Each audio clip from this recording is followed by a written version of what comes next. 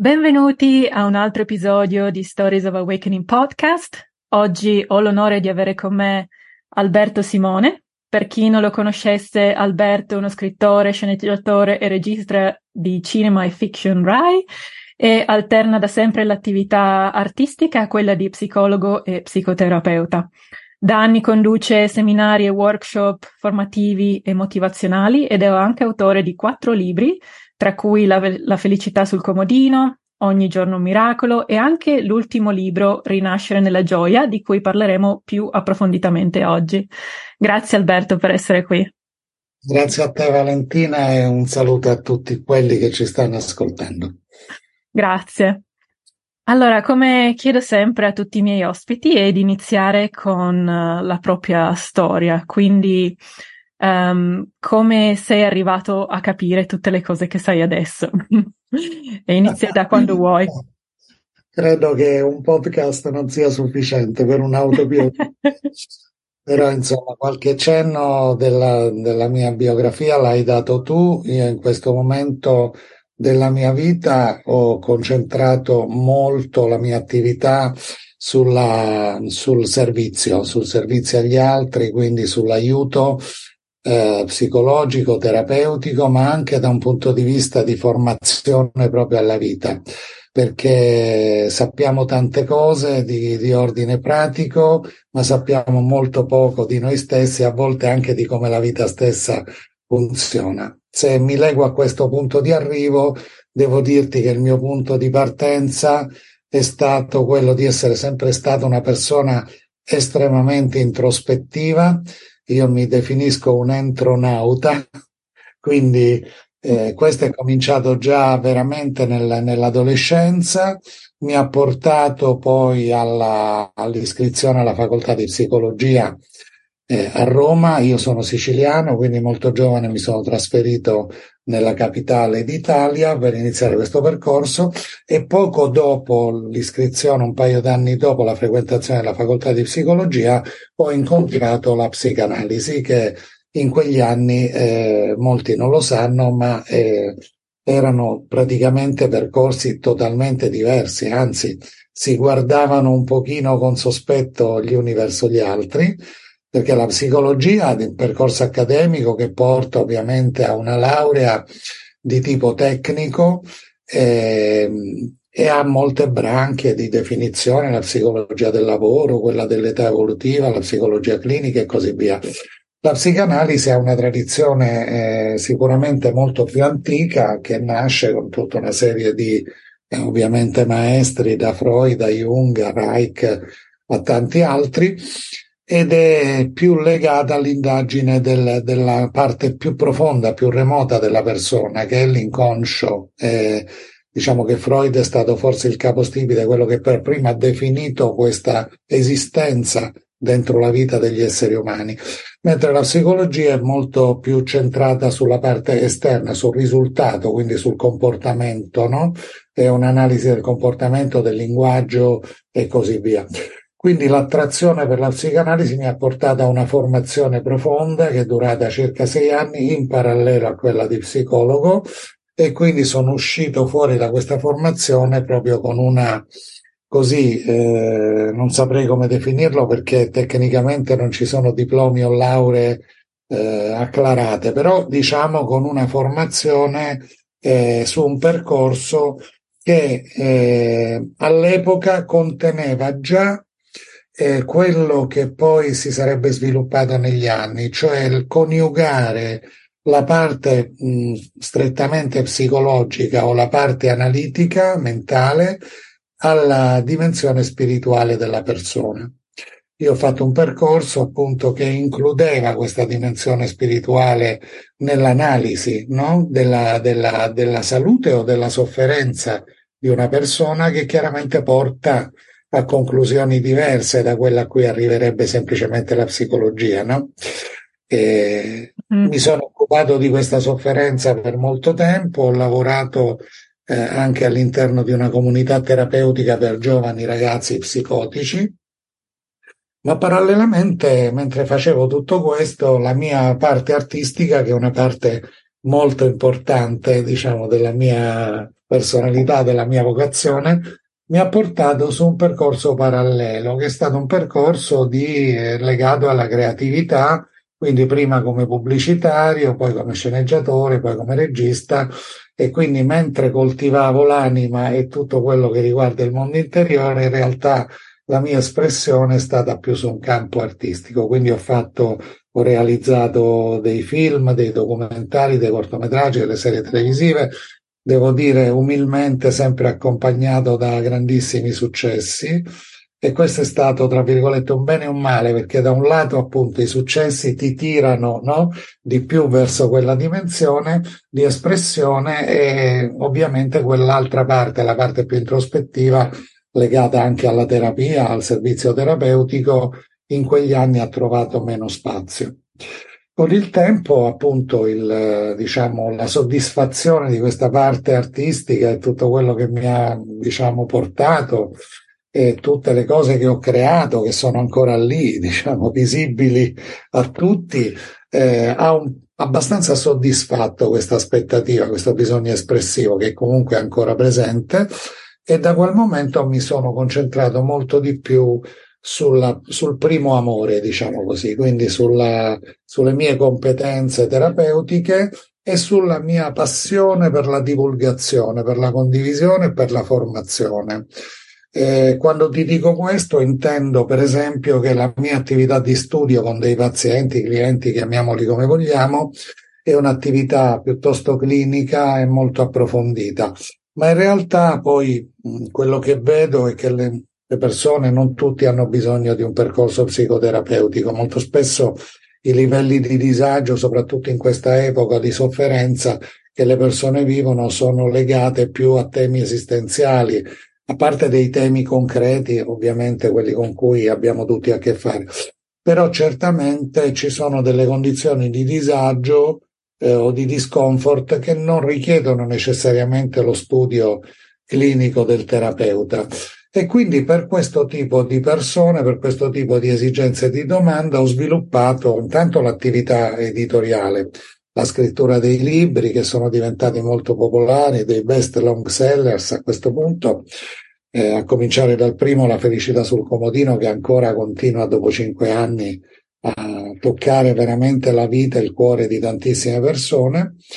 E quindi partendo anche dall'attività editoriale, complice anche lo sviluppo del web e quindi anche tutta l'attività online che ci permette ovviamente di comunicare e di raggiungere tantissime persone, ho sviluppato proprio dei percorsi di crescita, dei percorsi di approfondimento, di conoscenza maggiore della propria vita interiore e di se stessi. Sarei, diciamo, incompleto se non ti dicessi che nel contempo sono un marito, un buon papà, spero, e da pochissimo tempo anche un nonno, e lo dico perché non solo per me, ma credo in generale anche per chi ci ascolta, la dimensione delle relazioni, le relazioni affettive, le relazioni familiari hanno un ruolo molto importante, purtroppo non sempre in positivo, però sicuramente sono qualcosa di cui noi dobbiamo tenere conto. Da questo punto di vista ho dedicato molto alla creazione della mia famiglia, era un mio bisogno e credo di averlo realizzato, e se ti devo dire la verità penso che oggi questa sia la mia più grande ricchezza. Bellissimo, grazie. È una cosa che mi piace molto di questa storia è che, allora, innanzitutto conosco tante persone che hanno magari diverse passioni e tu sei la prova che in realtà non devi fare una cosa sola, necessariamente.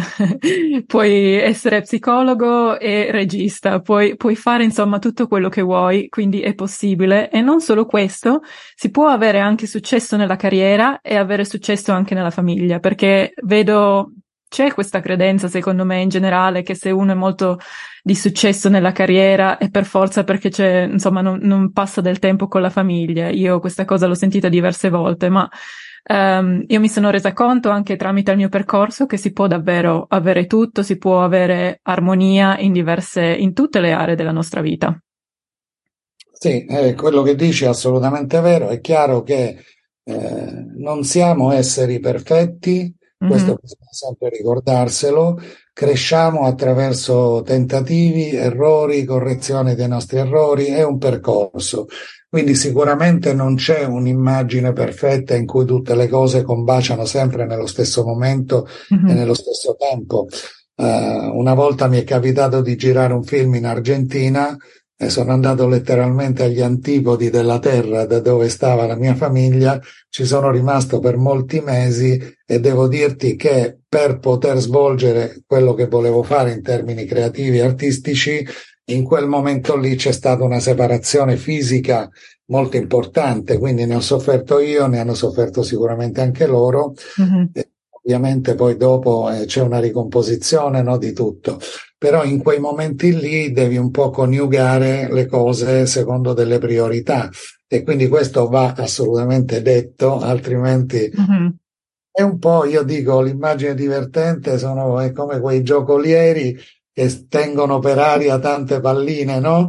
Mhm. E non ne può cadere neanche una, quindi devi essere molto abile e tutte le cose che ami, che ti piace fare o che sei obbligato a fare nella vita fanno parte di questa giocoleria e devi imparare a tenere in piedi tutto e a farlo andare avanti cercando di fare meno danni possibile. Questa è un po' la Mhm. chiave, no? Sì, si può avere tutto, non tutto nello stesso momento, non tutto contemporaneamente. Bravissimo. In più devo dirti che questa mia, così, perché poi ho preso atto nel tempo, questa mia personalità, per definizione possiamo dire eclettica, quindi non univoca, non monotematica. Ti devo dire che a volte in certe fasi della vita ho anche invidiato quelli che sono nati magari, non so, in una famiglia di medici, hanno studiato medicina e poi hanno fatto il medico tutta la vita, magari con soddisfazione loro e dei loro pazienti. Sicuramente hanno avuto meno palline da tenere per aria, Mm. no? Nella loro giocoleria, perché è faticoso. E a volte è faticoso, in passato lo è stato di più, ora lo è meno perché me ne frego fondamentalmente. Però in passato è stato anche faticoso comunicarsi, no? Mm. Cioè la classica domanda che ti fa qualcuno quando lo incontri a un aperitivo o da qualche altra parte, tu cosa fai? No? Allora, ecco, lì è molto più semplice dire, non so, faccio il medico, l'idraulico, il gommista o l'artista, no? In realtà per me questa domanda è sempre stata una domanda molto complicata, a cui rispondere, me la sono sempre cavata con qualche scura, con qualche soluzione facile, però effettivamente coniugare più interessi, più vocazioni, più talenti, più personalità è un grande lavoro e non sempre la società è pronta a capirlo e a accettarlo, Mm. perché tutti vogliono vederti in un modo facile, cioè ti vogliono incasellare lì, nella loro mente si crea uno spazietto per te e quando pensano a te pensano a quello, no? Mm. Però effettivamente se io interrogo persone diverse pensano a me con lo stesso nome, no? Se tu gli chiedi chi è Alberto Simone, uno ti dirà, ah, il mio scrittore preferito, oppure chi è Alberto Simone, uno ti dirà, grazie a Dio, è il mio terapeuta, no? E così via, e così via tante altre risposte, no? Quindi sì, possiamo fare tutto. Credo che quello che dobbiamo sottolineare in questo è fondamentalmente la trappola dell'univocità, cioè non sentirci intrappolati mai in una cosa che per mille motivi può essere nata nella nostra vita. Mhm. Diventare, lo dico molto chiaramente nei miei libri quando parlo dei condizionamenti sociali, familiari e culturali, no? Noi spesso siamo una risposta, non siamo una proposta, siamo una risposta alle dimensioni dell'ambiente in cui siamo cresciuti, quindi alla sua cultura, alle sue aspettative, che prima sono familiari, poi sono scolastiche, educative, poi diventano lavorative e sociali. Quindi è molto facile che all'inizio la strada che prendiamo è una strada che ci sembra possa soddisfare determinate aspettative o determinati canoni. Noi sentiamo anche dalla società una richiesta subdola e implicita, non esplicita, per cui non so, la società ti può dire guarda, studia forte, prendi dei grandissimi voti, fatti 3 lauree, troverai una collocazione, dentro quella collocazione piano piano crescerai, avrai una carriera, poi avrai una pensione e poi morirai fondamentalmente. Quindi diciamo che c'è stata molto forte una richiesta implicita da parte dell'apparato sociale verso dei modelli, no? Mhm. Modelli che hanno creato sicuramente un funzionamento sociale, anche del benessere, però hanno creato anche moltissima sofferenza. Tutto questo è andato un po' in crisi già nel 2008, quando la Lehman Brothers in America è fallita. È stato il primo segno che questo mondo, no, perfetto, con dei percorsi preordinati che ci rassicurano anche nel nostro bisogno di appartenenza e di sicurezze, è andato in frantumi per migliaia e migliaia di persone, che poi sono diventate milioni, perché quel fallimento ha creato dei grossi problemi a milioni di persone con i mutui e le loro case.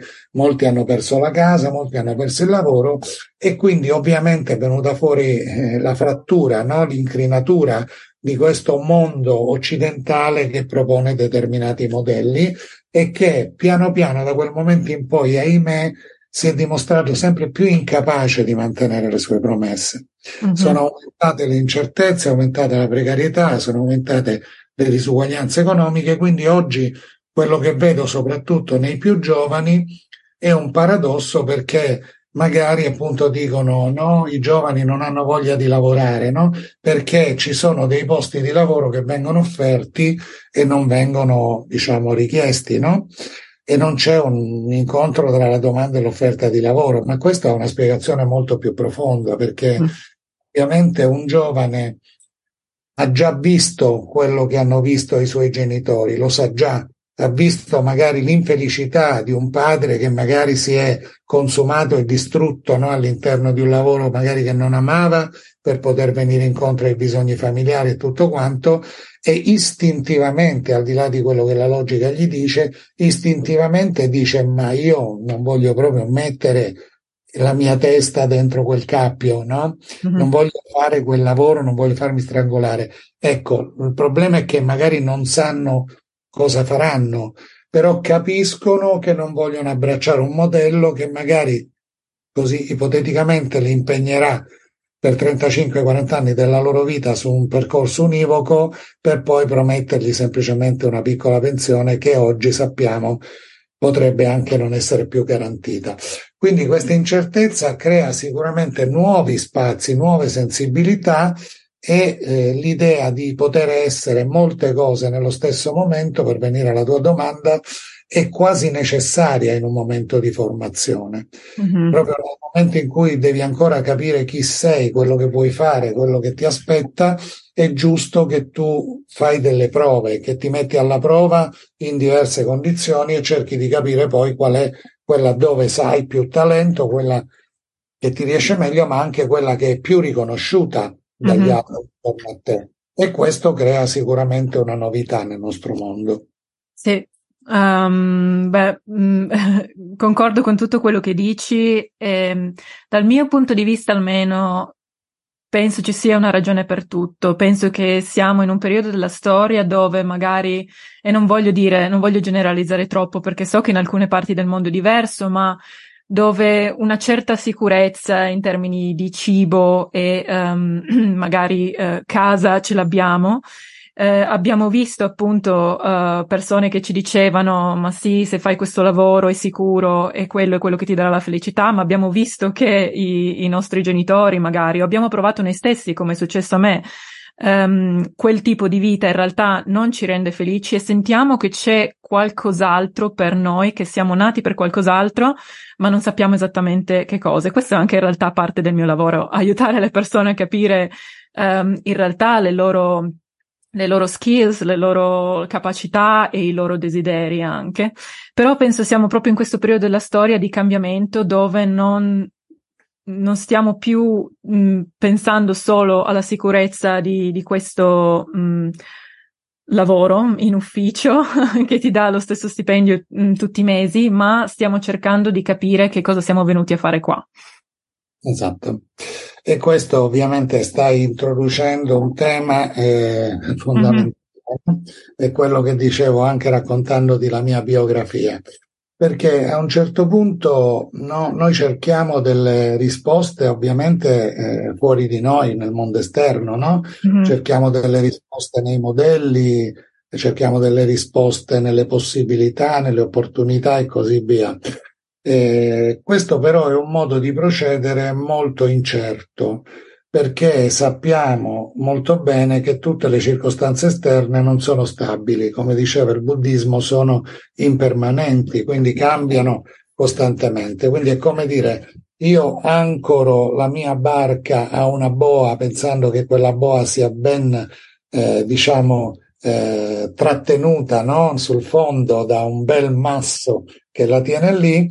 In realtà io mi attracco a una boa e la boa comincia a spostarsi perché le sue radici sono inesistenti, no?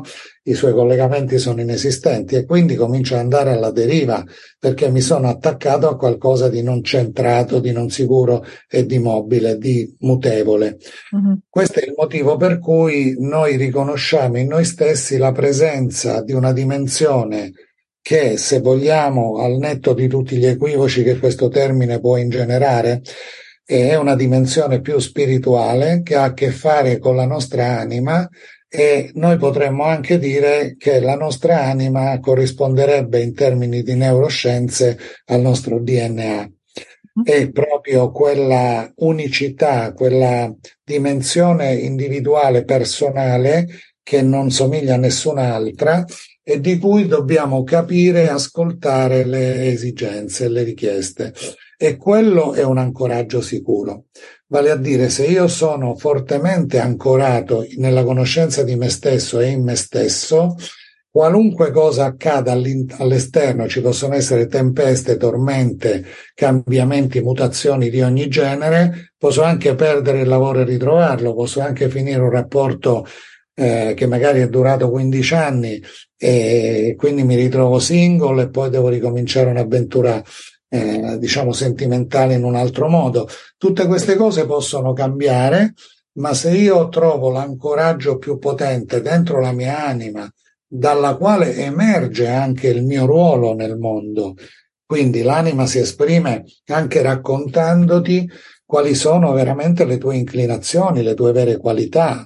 Mm-hmm. L'anima ti indica anche la tua mission, ti indica anche quello che davvero devi fare, perché è venuta al mondo e si è incarnata in te per una ragione. Mm-hmm. Quindi la possiamo vedere da un punto di vista mistico, religioso, spirituale o anche agnostico, ma ciò non di meno noi abbiamo dentro di noi una dimensione mentale che è legata al nostro io, alla nostra personalità, al nostro carattere, e tutte queste cose sono delle sovrastrutture, cioè non hanno radici, sono cose che si sono formate con l'esperienza e col tempo, e alla fine posso fare l'errore di credere che io sono quella roba là.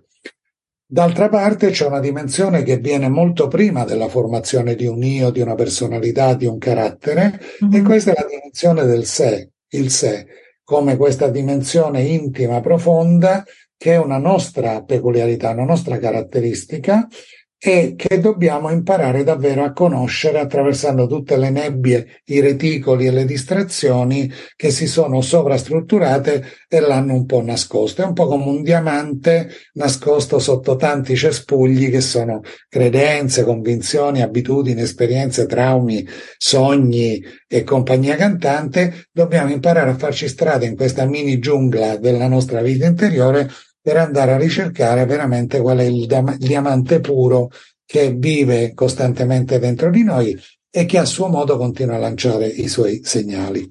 Sì.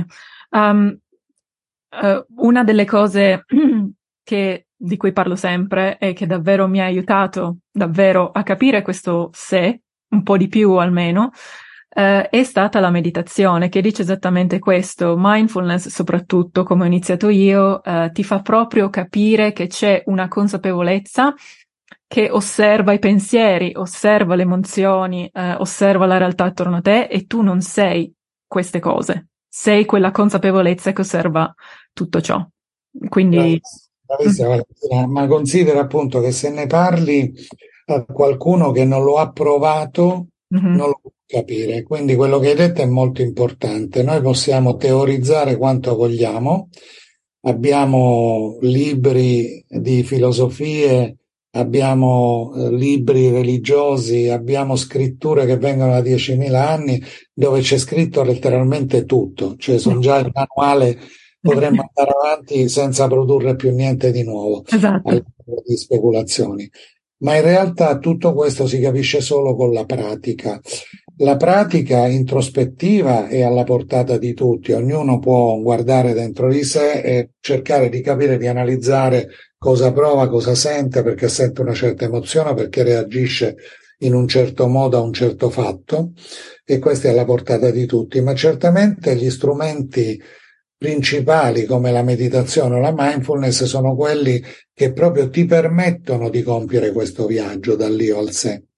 Perché nel corso della meditazione, per chi non l'ha mai fatto, lo chiarisco, quello che succede è fondamentalmente la prima cosa che succede è che si acquietano i pensieri, cioè si acquieta l'attività neurologica elettrica del cervello che è legata alla produzione di una quantità infinita di pensieri, immagini e così via.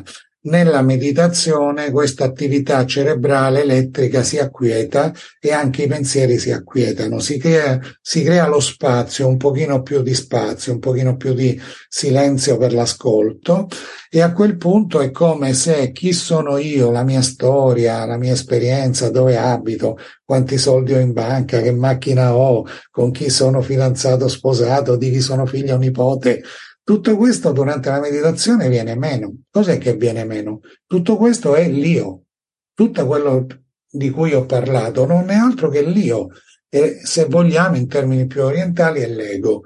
Quindi tutto questo durante la meditazione non è più necessario, perché non dobbiamo combattere, non dobbiamo interagire, non dobbiamo difenderci. Siamo lì seduti sulla nostra sedia, la nostra poltrona, il nostro cuscino, quello che ci pare, o anche in piedi, perché si può fare tranquillamente anche camminando, come ci insegna Thich Nhat Hanh, e mentre noi facciamo quello, quelle funzioni dell'io non servono più. Questo è il dato tecnico-meccanico della tecnologia della meditazione, della mindfulness, no? Spogliata da tutti i suoi significati mistici, spirituali o anche religiosi. C'è un fatto tecnico, l'io viene meno, non è più necessario, e quindi a quel punto noi scopriamo, sperimentiamo letteralmente l'esistenza di qualcos'altro dentro di noi, qualcosa che è in grado di, come hai detto tu, osservare questo mondo legato al nostro io, alle attività della nostra mente, alle sensazioni del mio corpo.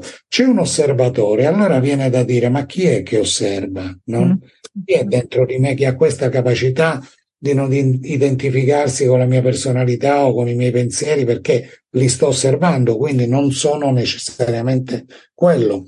E quindi vai a toccare con mano, a sperimentare questo elemento di coscienza, di consapevolezza, che per comodità noi chiamiamo il sé, ma puoi chiamarlo anima, puoi chiamarlo come ti pare, ma è una dimensione della tua persona, spesso trascurata e sconosciuta.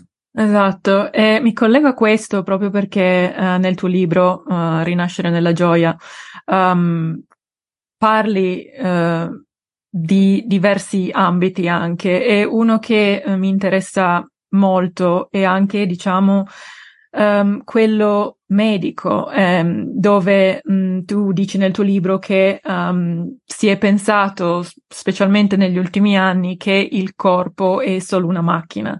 Ma tu dici che questa è una visione abbastanza recente, e in realtà in Oriente vedono il corpo tenendo anche in considerazione le energie, i centri energetici, la forza vitale. Quindi non so se vuoi espandere un pochino su questo, però io trovo che anche in quell'ambito lì è veramente necessario capire che il corpo non è soltanto una macchina, ma sono cose che davvero non vengono insegnate ancora all'università. Io ho alcune persone che studiano medicina, nulla di tutto ciò è insomma insegnato. Guarda, intanto partiamo da un dato che riguarda me, te e chiunque ci ascolta, eccetera. C'è un dato di fatto: la materia ci rassicura. Mm. Nel Vangelo noi abbiamo l'episodio legato a San Tommaso, non so se lo conosci, io l'ho utilizzato proprio come metafora di questa nostra necessità. San Tommaso, che ovviamente è stato vicino a una personalità come Gesù, no? Almeno la storia, le scritture ci raccontano questo, ha avuto la possibilità di conoscere questo maestro in profondità, sapere quali erano i suoi valori, il suo credo e così via, e lo ha abbracciato per tanto tempo. Tuttavia, quando poi Gesù è stato crocifisso ed è morto, nel racconto noi sappiamo che invece è risorto, ecco, anche questa è una metafora, no? Tra il corpo e lo spirito, ma quando Gesù si ripresenta ai suoi discepoli, dopo essere morto, si presenta lì in carne ed ossa, proprio per dire la morte non esiste, questo è il suo messaggio, no? E quindi potete continuare a credere in me, io non sono stato ucciso, non sono morto, sono sempre qui vicino a voi. E Tommaso, che arriva tardi a questa riunione, gli viene raccontata questa cosa perché lui non l'ha vista e non ci crede. Allora in un secondo incontro Gesù si ripresenta e Tommaso dice di volere toccare con mano, che è un'espressione che la dice lunga, no? Sul nostro rapporto con la materia. E soltanto quando Tommaso tocca con mano le ferite, le piaghe di quell'uomo, di quel Gesù, finalmente crede e riconosce il fatto che davvero è ritornato. Questa è solo una piccola favola, chiamiamola come vogliamo, una metafora, che però racconta il nostro scetticismo, il nostro bisogno di attaccarci a qualcosa che si vede, che si sente, che è legato all'apparato dei nostri sensi. E questo non è una cosa sbagliata, perché i nostri sensi hanno un ruolo importante nella nostra vita, no? Se io non vedessi che c'è un gradino, vado giù e mi faccio male, no? Invece, grazie alla vista, vedo il gradino e posso evitarlo. Quindi la fiducia nei sensi è una fiducia che ha una sua importanza e legittimità. Tuttavia può diventare un limite, no? Ed è quello che è successo alla nostra società negli ultimi, parlo di quello occidentale soprattutto, negli ultimi 400-500 anni, quando abbiamo cominciato a capire le leggi materiali del funzionamento dell'universo, già Newton, Keplero, capendo come funzionava l'universo, la forza di gravità e tutto il resto, e potendo ridurre questo a delle equazioni, a delle leggi matematiche, si erano fatte l'idea appunto che l'universo in fondo era una macchina e funzionava come funzionano gli orologi, che in quell'epoca erano la novità del momento, erano gli iPhone del momento, no? Quindi conoscere la meccanica degli orologi poi li portava a pensare che in fondo anche l'universo aveva una meccanica. Giustamente è così, no? Però poi su questo noi abbiamo fondato una cultura, è venuta fuori la cultura anatomica, quindi già nel Settecento la medicina dell'epoca si è concentrata sulla vivisezione dei cadaveri, perché si andava a voler capire cosa c'era sotto la pelle, no? Come erano fatti gli organi, i muscoli, le ossa, eccetera.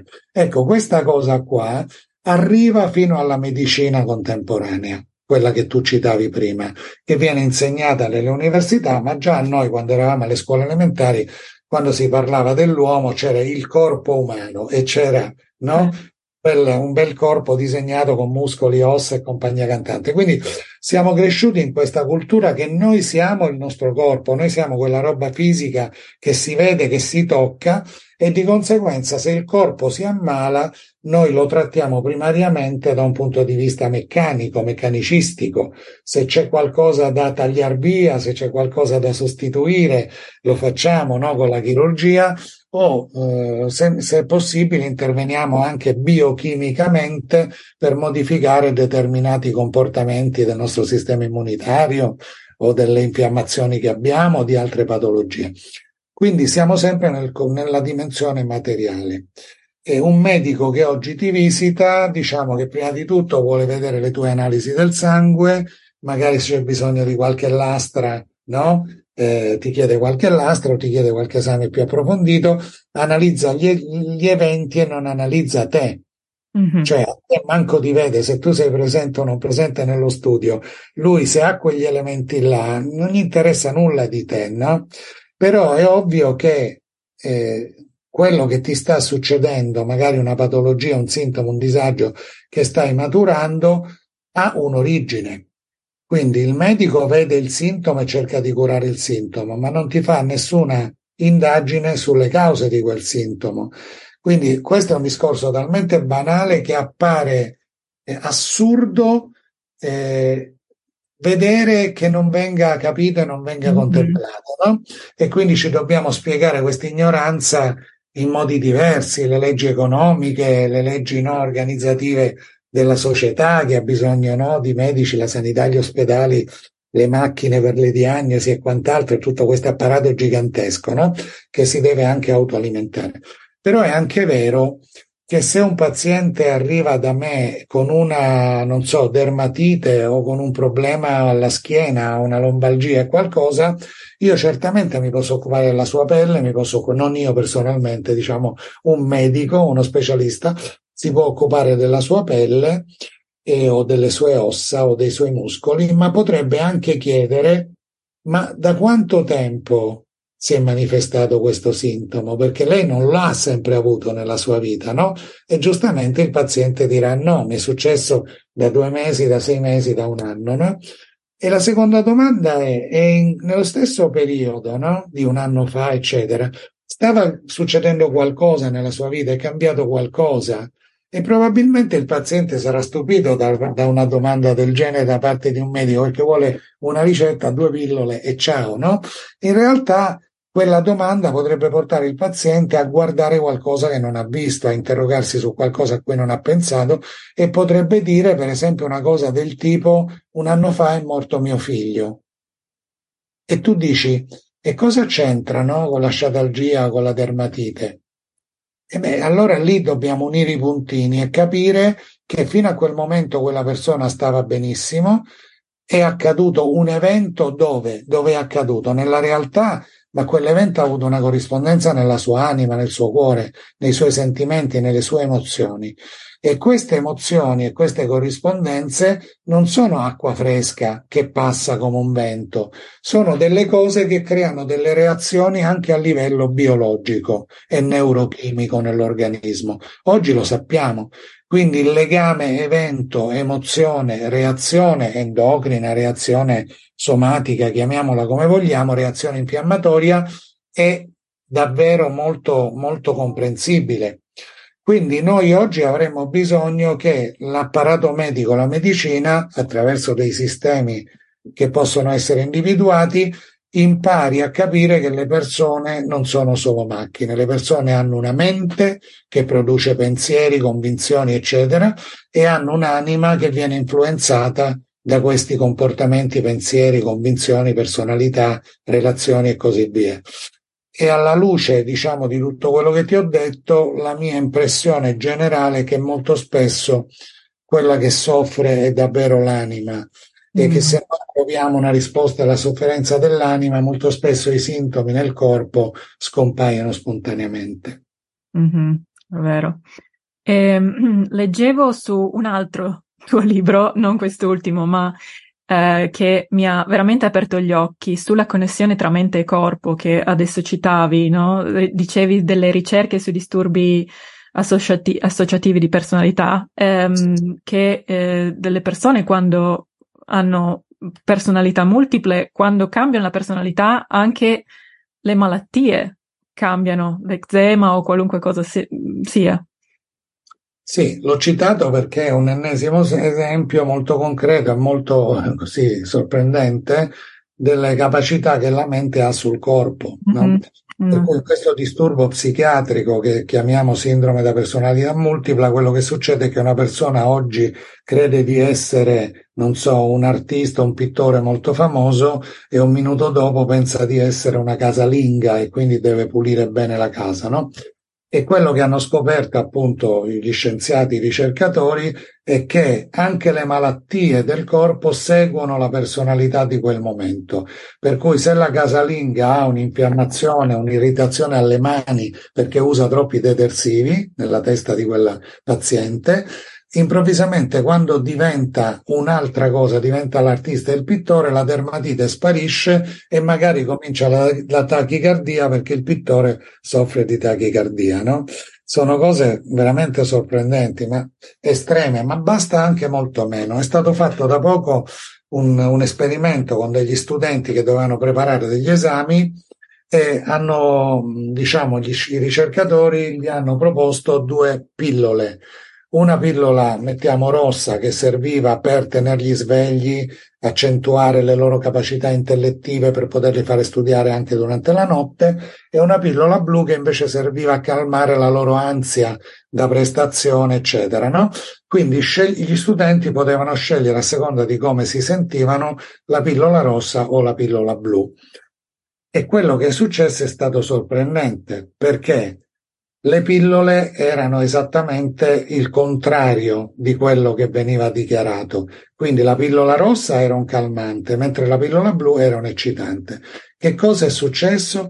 Che metà delle persone che hanno preso quella pillola hanno provato gli effetti dichiarati e non quelli che il farmaco era presupposto dovesse fare, no? Quindi hanno preso un calmante e hanno detto: mi sento molto più sveglio, riesco a stare più sveglio anche la notte, studio meglio, no? Perché ho preso la pillola, no? Anfetaminica.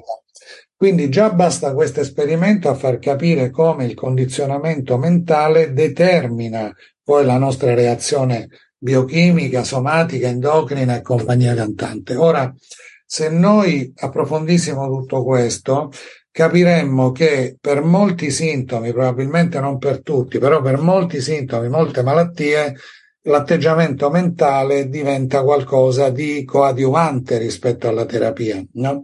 Si può anche fare una terapia allopatica, una terapia omeopatica, ma quello che poi conta più di tutto è con che mente, con che atteggiamento, con quali credenze, con quale adesione alla cura o quale conflitto con la cura, quale fiducia nel tuo medico, nella cura che stai facendo, quale sfiducia.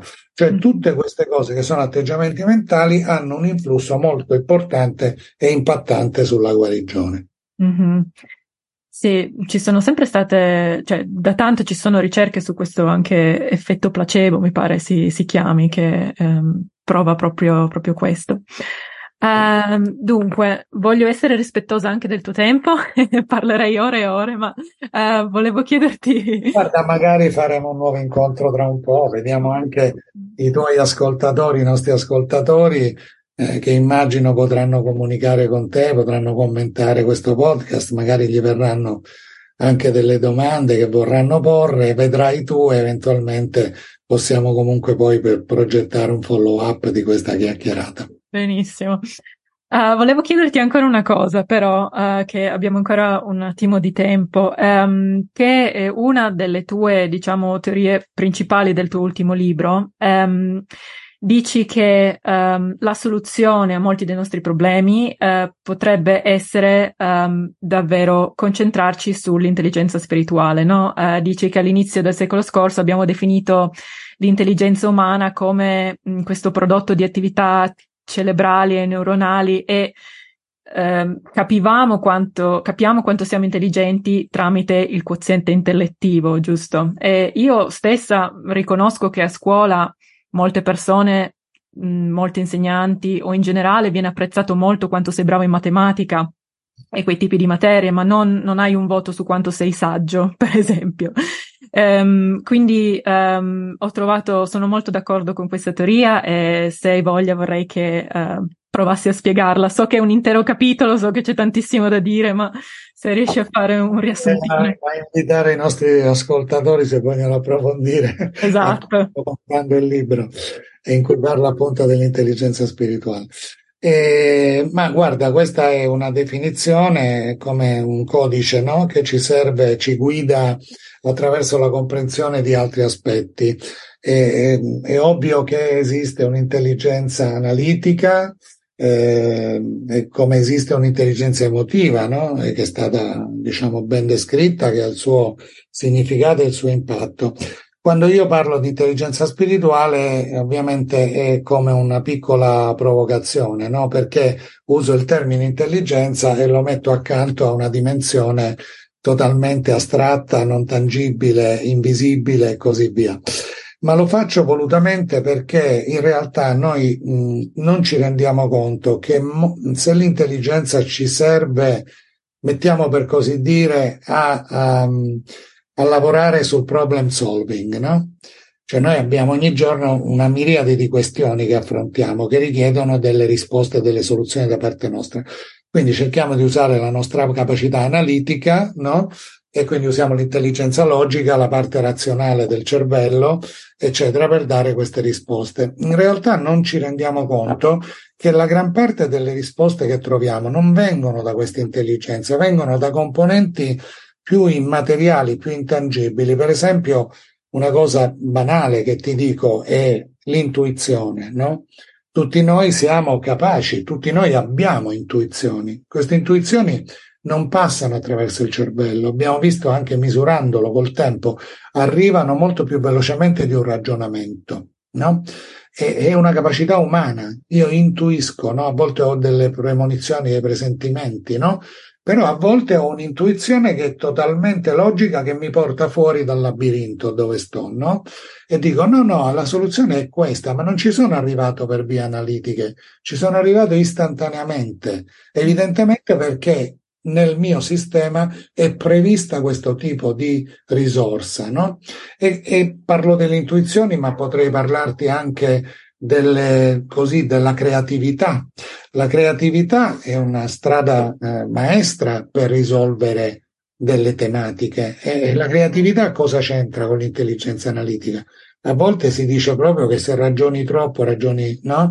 Analizzi troppo, la parte creativa non trova lo spazio per emergere, perché è come se venisse da un mondo profondo, ne abbiamo parlato all'inizio, viene un po' dal tuo inconscio, no? È lui che ti propone, che propone al pittore il quadro che deve fare, allo scultore la scultura che vuole fare, o all'architetto, al progettista, no? Il tipo di mondo che vede immediatamente gli appare dentro di sé, lo vede quasi fisicamente, dopodiché si mette al lavoro con la parte analitica e lo struttura, no? Quindi il pittore vede il suo quadro, però poi va al negozio, compra i pennelli, la vernice, compra la tela, tutte robe materiali.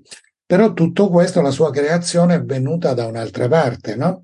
Quindi l'intelligenza spirituale è l'insieme di queste capacità umane e quindi descriverla e sottolinearla, mi auguro, ci permetterà di riconoscerla e di usarla anche con più competenza, con più consapevolezza, perché veramente risolve dei problemi. Uno dei problemi più grandi, ce ne sono tanti, ma qui sintetizziamo. Una delle capacità più importanti dell'intelligenza spirituale è il contrario dell'intelligenza analitica. Cioè l'intelligenza analitica per procedere deve dividere, no? Analizzare vuol dire questo, quindi scomporre, dividere per poi eventualmente ricomporre. Questo può creare dei conflitti, naturalmente, ci sono delle cose che non vanno d'accordo tra loro inevitabilmente. La stessa cosa succede nei nostri sentimenti, nei nostri pensieri, nelle nostre relazioni, no? Spesso abbiamo conflitti, abbiamo una parte di noi che vuole una cosa, una parte di noi che ne vuole un'altra. Come la risolviamo? Ecco, l'intelligenza spirituale ha la qualità di saper ricomporre gli opposti, cioè di trovare una soluzione che alla fine andrà bene all'una e all'altra questione, all'altra domanda. Quindi ha una capacità molto profonda, molto legata anche alla natura, al progetto dell'universo, al motivo per cui siamo qua, che è quello di far convivere cose molto diverse tra loro. Questo è quello che fa la natura se noi non gli rompiamo le scatole, no? Abbiamo miliardi di specie diverse, animali, minerali, vegetali e così via, ma se non ci fosse la presenza dell'uomo, tutto questo troverebbe un modo di andare d'accordo, no? E l'intelligenza spirituale si lega a questa saggezza intrinseca che c'è nella creazione. Nel libro, e ti lascio con questo, lascio anche i nostri ascoltatori con questo, faccio un esempio proprio che dicevi tu, l'intelligenza spirituale corrisponde alla nostra saggezza, wisdom, alla parte di wisdom che c'è dentro di noi, no? Allora, nella Bibbia troviamo che l'uomo più saggio del mondo, riconosciuto da tutti come saggio, era il re Salomone, no? Quindi questo re che era stato dotato da Dio, no? Di questa infinita saggezza, per cui tutti i suoi sudditi erano felicissimi di essere governati da lui, un giorno gli viene posta una questione. Arrivano da lui due madri con un bambino, con un neonato. Ognuna delle due rivendica la maternità di questo neonato. Ognuna dice che il bambino è il suo e chiedono a Salomone di sciogliere questa situazione, stabilire la verità, visto che è molto saggio.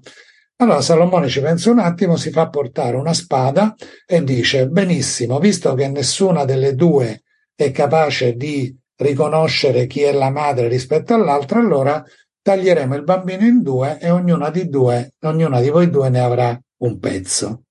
Di fronte solleva la spada e di fronte a questo gesto una delle donne dice dallo a lei.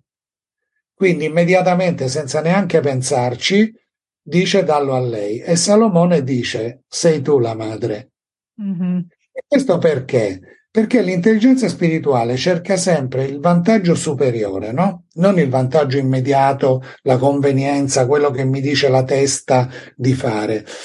Perché spesso questo può creare dei conflitti e dei problemi o dei danni a qualcun altro. L'intelligenza spirituale è saggia, quindi cerca la soluzione a un livello più grande del mio bisogno. Allora, quella madre che cosa fa? Perché ha usato l'intelligenza spirituale? Perché lei ha un bisogno che venga riconosciuta la verità, ha un bisogno di riabbracciare suo figlio, che suo figlio le venga dato e di crescerlo, no? E di poterlo amare come una madre.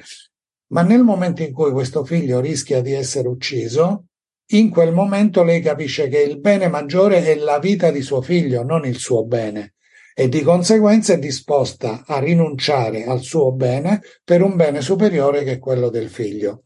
Allora noi diciamo, cos'è che fa urlare immediatamente alla madre dallo a lei? Cos'è che immediatamente fa rinunciare a tutte le rivendicazioni? Non c'è neanche il tempo fisico di processare questa informazione, capisci? È Mm-hmm. immediata. E da dove viene? Viene dal sé profondo e viene dall'intelligenza che questo sé riesce immediatamente a mettere in campo. Contemporaneamente noi capiamo l'intelligenza spirituale di Salomone. Salomone non può risolvere con la logica questa questione, il conflitto tra le due madri. Quindi cosa usa? Un altro elemento come l'intuizione. Usa il paradosso. Usa una soluzione paradossale. Perché? Perché quella situazione paradossale immediatamente fa emergere la verità.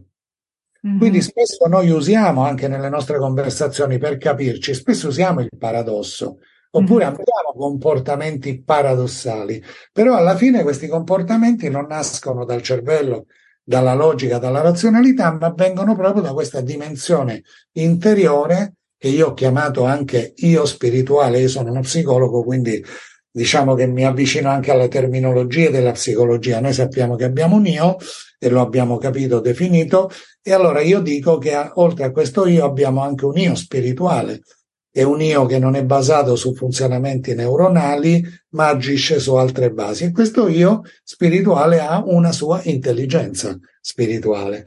Quindi è qualcosa che è a nostra disposizione, nasciamo con questa capacità nella cassetta degli attrezzi, sto solo cercando di aiutare le persone a capirla, a riconoscerla e quindi a utilizzarla nella risoluzione di tante cose che magari non riescono a risolvere in altro modo. Bellissimo, grazie mille. Sì, e sono sicura che tutti noi possiamo svilupparla sempre di più. Assolutamente.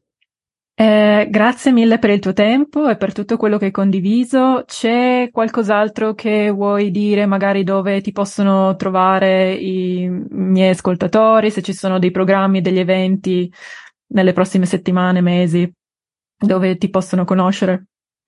Allora, intanto diciamo il modo più semplice di contattarmi è sui social, su Instagram mi trovano come Alberto Simone _ scrittore e là già diciamo possiamo restare in contatto, possono seguire le cose che faccio, le cose che dico e quant'altro.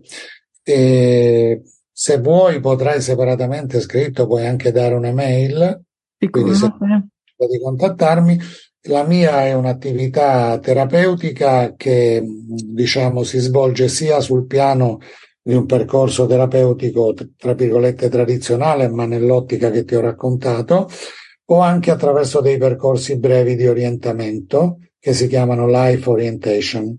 E da questi percorsi di orientamento nascerà anche a breve un percorso online e sarà un percorso che durerà praticamente tutto l'anno, da ottobre fino a giugno, e le persone potranno iscriversi e una volta alla settimana abbiamo un incontro di 90 minuti in cui sviluppiamo dei temi di interesse generale personale, però pratichiamo anche la mindfulness e la meditazione per conoscerci meglio e sedimentare anche questi argomenti. Quindi sentirete parlare di Life Orientation Therapy molto presto e poi quando è possibile comunico sui social gli eventi che organizziamo. Una delle cose a cui tengo molto e invito anche i tuoi ascoltatori ad iscriversi è che l'anno scorso con altre persone abbiamo creato un movimento spirituale per la pace, è qualcosa di cui c'è estremamente bisogno. Il movimento si chiama Italy for Peace e tutti possono trovarlo digitando italyforpeace.org. A quel punto c'è la possibilità di iscriversi come forma di sostegno lasciando la propria mail e si viene informati delle attività che facciamo. L'attività principale di Italy for Peace è la meditazione.